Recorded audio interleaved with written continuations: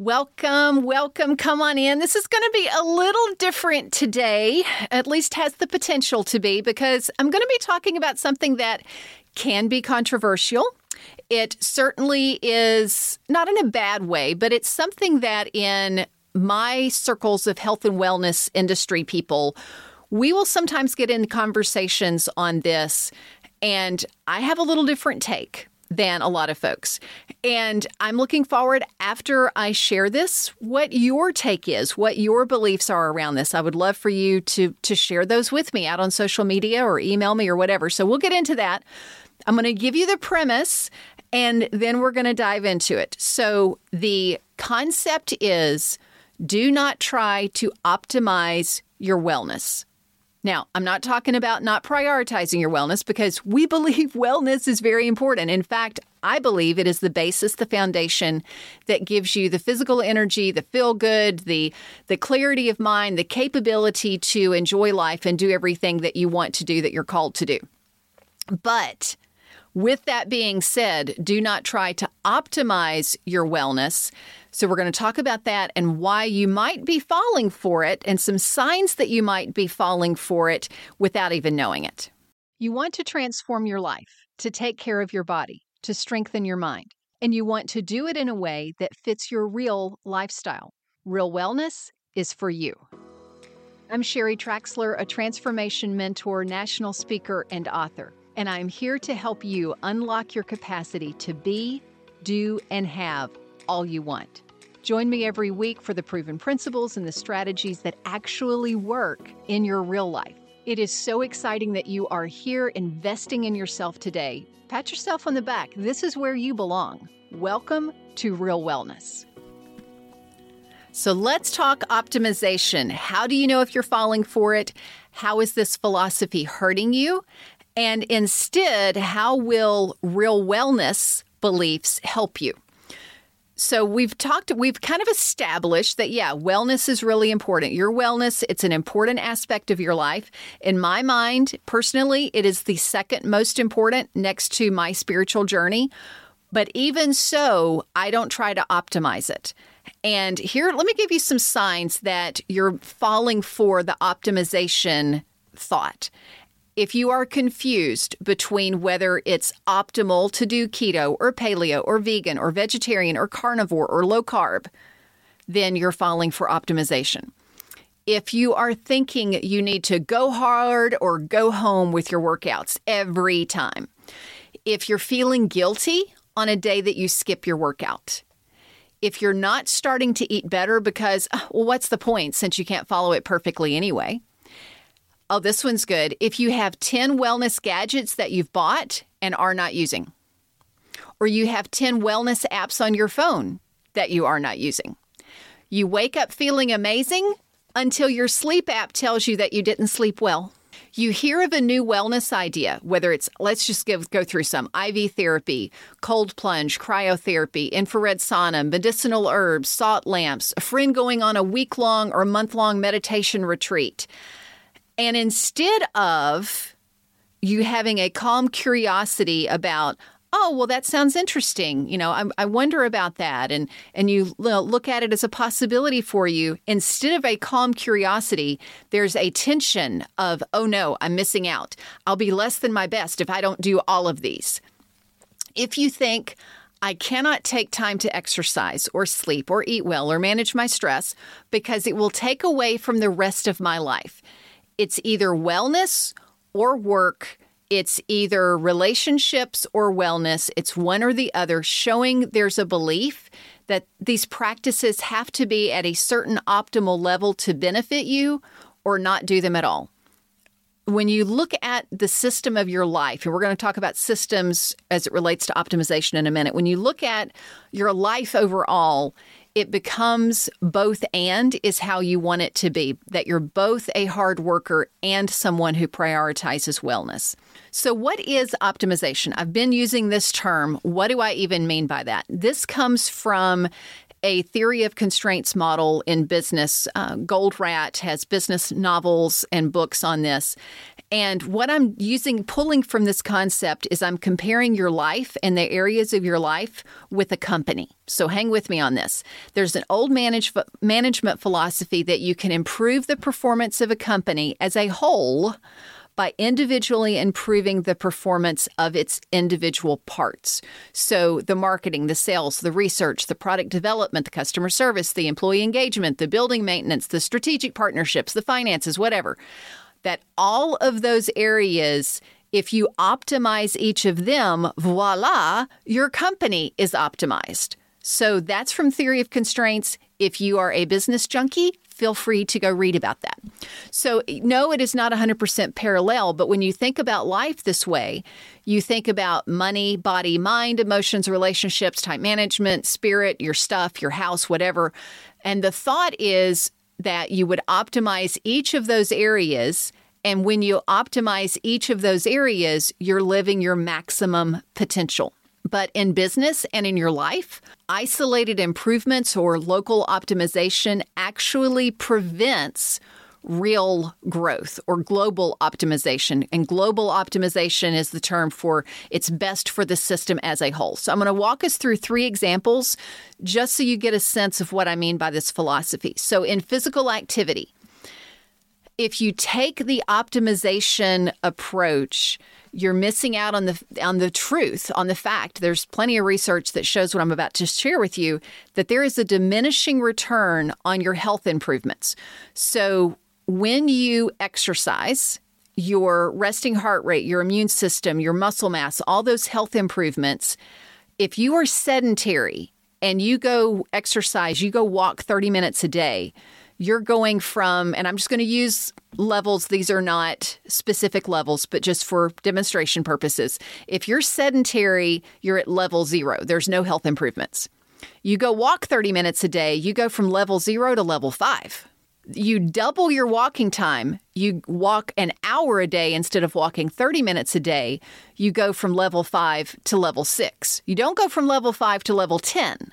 You go from level 5 to level 6. And then let's say instead of walking an hour a day, you're going to train for a 10K, or you're going to do high-intensity interval training.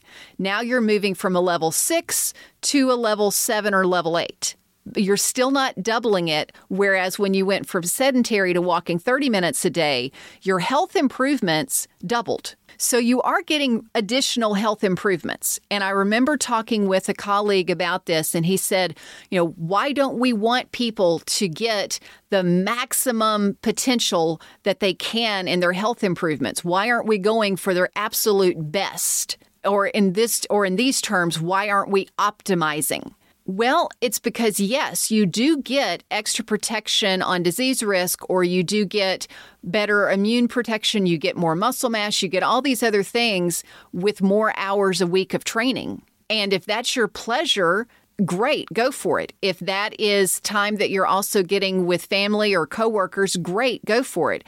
If it's what you need to help you relieve stress at a different level, great, go for it. I'm not saying don't do it, but in that conversation with him, it was the level that you're asking people to do to get that ultimate optimal place. You're talking about 30 to 40 hours a week of exercise training. That is not optimal for their system of life as a whole. And so then what do they end up doing if you say, okay, you're going to need to exercise 30 to 40 hours a week to get this level? It's all or none at that point. You're presenting to them all or none. And that's where a lot of in this industry that a lot of the all or none thinking comes from, is that, we as healthcare practitioners and trainers and so forth have said, it's like we get so excited about, wow, look how amazing you can be in your physical activity. We forget that, oh, wait, if you're going from sedentary, or maybe you're walking 30 minutes a day and now you want to add in strength training, don't try to go to the top level. Don't try to become a bodybuilder unless that is what is going to give you pleasure and enjoyment, and it's feeding another part of your life to do that. So that's physical activity example. So now let's move on to nutrition. This was from a study that came out of Vanderbilt Medical Center on cancer risk, and in this study, it was shown that 8 vegetable and fruit servings significantly decreased and could, in some cases for skin cancer, could even reverse some skin cancer. However, this did not mean that from 1 serving to 7 servings, there was zero impact. That study did not show that, oh, well, if you have 2 servings and that's all, you might as well have none. Or if you have 7, that you might as well have none. It's either 8 or none. It's 8. Optimal is 8 or none. But even with 8, quote unquote, optimal, well, you could still keep improving, quote unquote, on that. At some point, though, there would be so many vegetables that there's no room for other foods. And now also you're setting yourself up for a vitamin A toxicity. I remember once I was doing a lot of juicing, which great if you want to juice. I still juice some. But I was doing it so much, I was optimizing it. My skin started turning orange because I was headed toward a vitamin A toxicity. You can also end up with too much fiber so that minerals are not absorbed. So optimizing where you're constantly doing more and more and more and more and more of something could actually hurt you. Even on the fitness piece, if you keep doing more and more and more, there is a point of overtraining and you reverse those fitness improvements. Let's take another one that is from a stress management standpoint, meditation. In some studies, and I've talked about this in a previous episode, of 20 to 30 minutes a day over 6 months showed a 25% decrease in cortisol. That's your major stress hormone.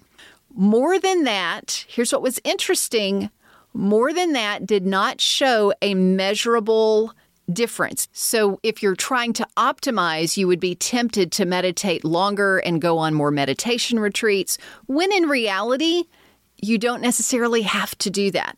So how do all of these impact your life as a whole, as a global optimization? A little is good. A lot is not necessarily better, because that's something we fall into is, oh, if a little bit's good, then a lot must be better. Not necessarily. I was working with a client who's always loved doing HIIT workouts, high intensity interval training. Right now, her knees are saying, nope, we can't do that right now. And she felt like walking was nothing. So she didn't do anything for a while. And then she noticed that her wellness and her health were beginning to get impacted. It was this sense of optimized or nothing. And that mentality hurts us. Similarly, the client who taught me about the micro commitment, and this was where someone was knitting in the gym, in the lobby of the gym. And I was teasing her saying, hey, the fitness equipment's over there. And she was like, I'm exhausted, but it's my day to be here. So I'm here. She had made a micro commitment of coming in and at least being there. And most of the time that ended up meaning that she did some type of workout and sometimes even her full workout. But previous to that, she had always had these grand plans about working out. And it became, if I can't do my optimal, I'm not going to do anything. And so she wouldn't come at all. So what do you do about this? What do you do with this philosophy? A friend of mine, Deborah Johnson, she's a musician, and she also has a Haffers model related to making pivots when you're in midlife. And as a musician, she talks about having faders on a soundboard. And this is where you raise one person or raise one instrument's volume and you lower somebody else's. And you work this out so you end up getting a nice balance of sound that you want. And she takes that and applies it to life, that you turn up or down each area of your life as life calls for it at that time. So to be effective long-term, though, in my mind, you cannot turn off wellness. You can't turn off the wellness fader. You can't turn off the wellness knob. If you do that, you are going to end up in trouble. But on the other hand, it doesn't mean that you need to eat perfectly. Of course, eating perfect actually does not exist. And you don't have to become a competitive bodybuilder and a marathon runner and have the flexibility of a gymnast while meditating 2 hours a day and journaling an hour a day and whatever other physical, mental, emotional practices you want to throw into that bucket. You can do all of those things if you want. Just make sure that they are creating a global optimization for you in your life, not a local optimization that's actually hurting your life overall.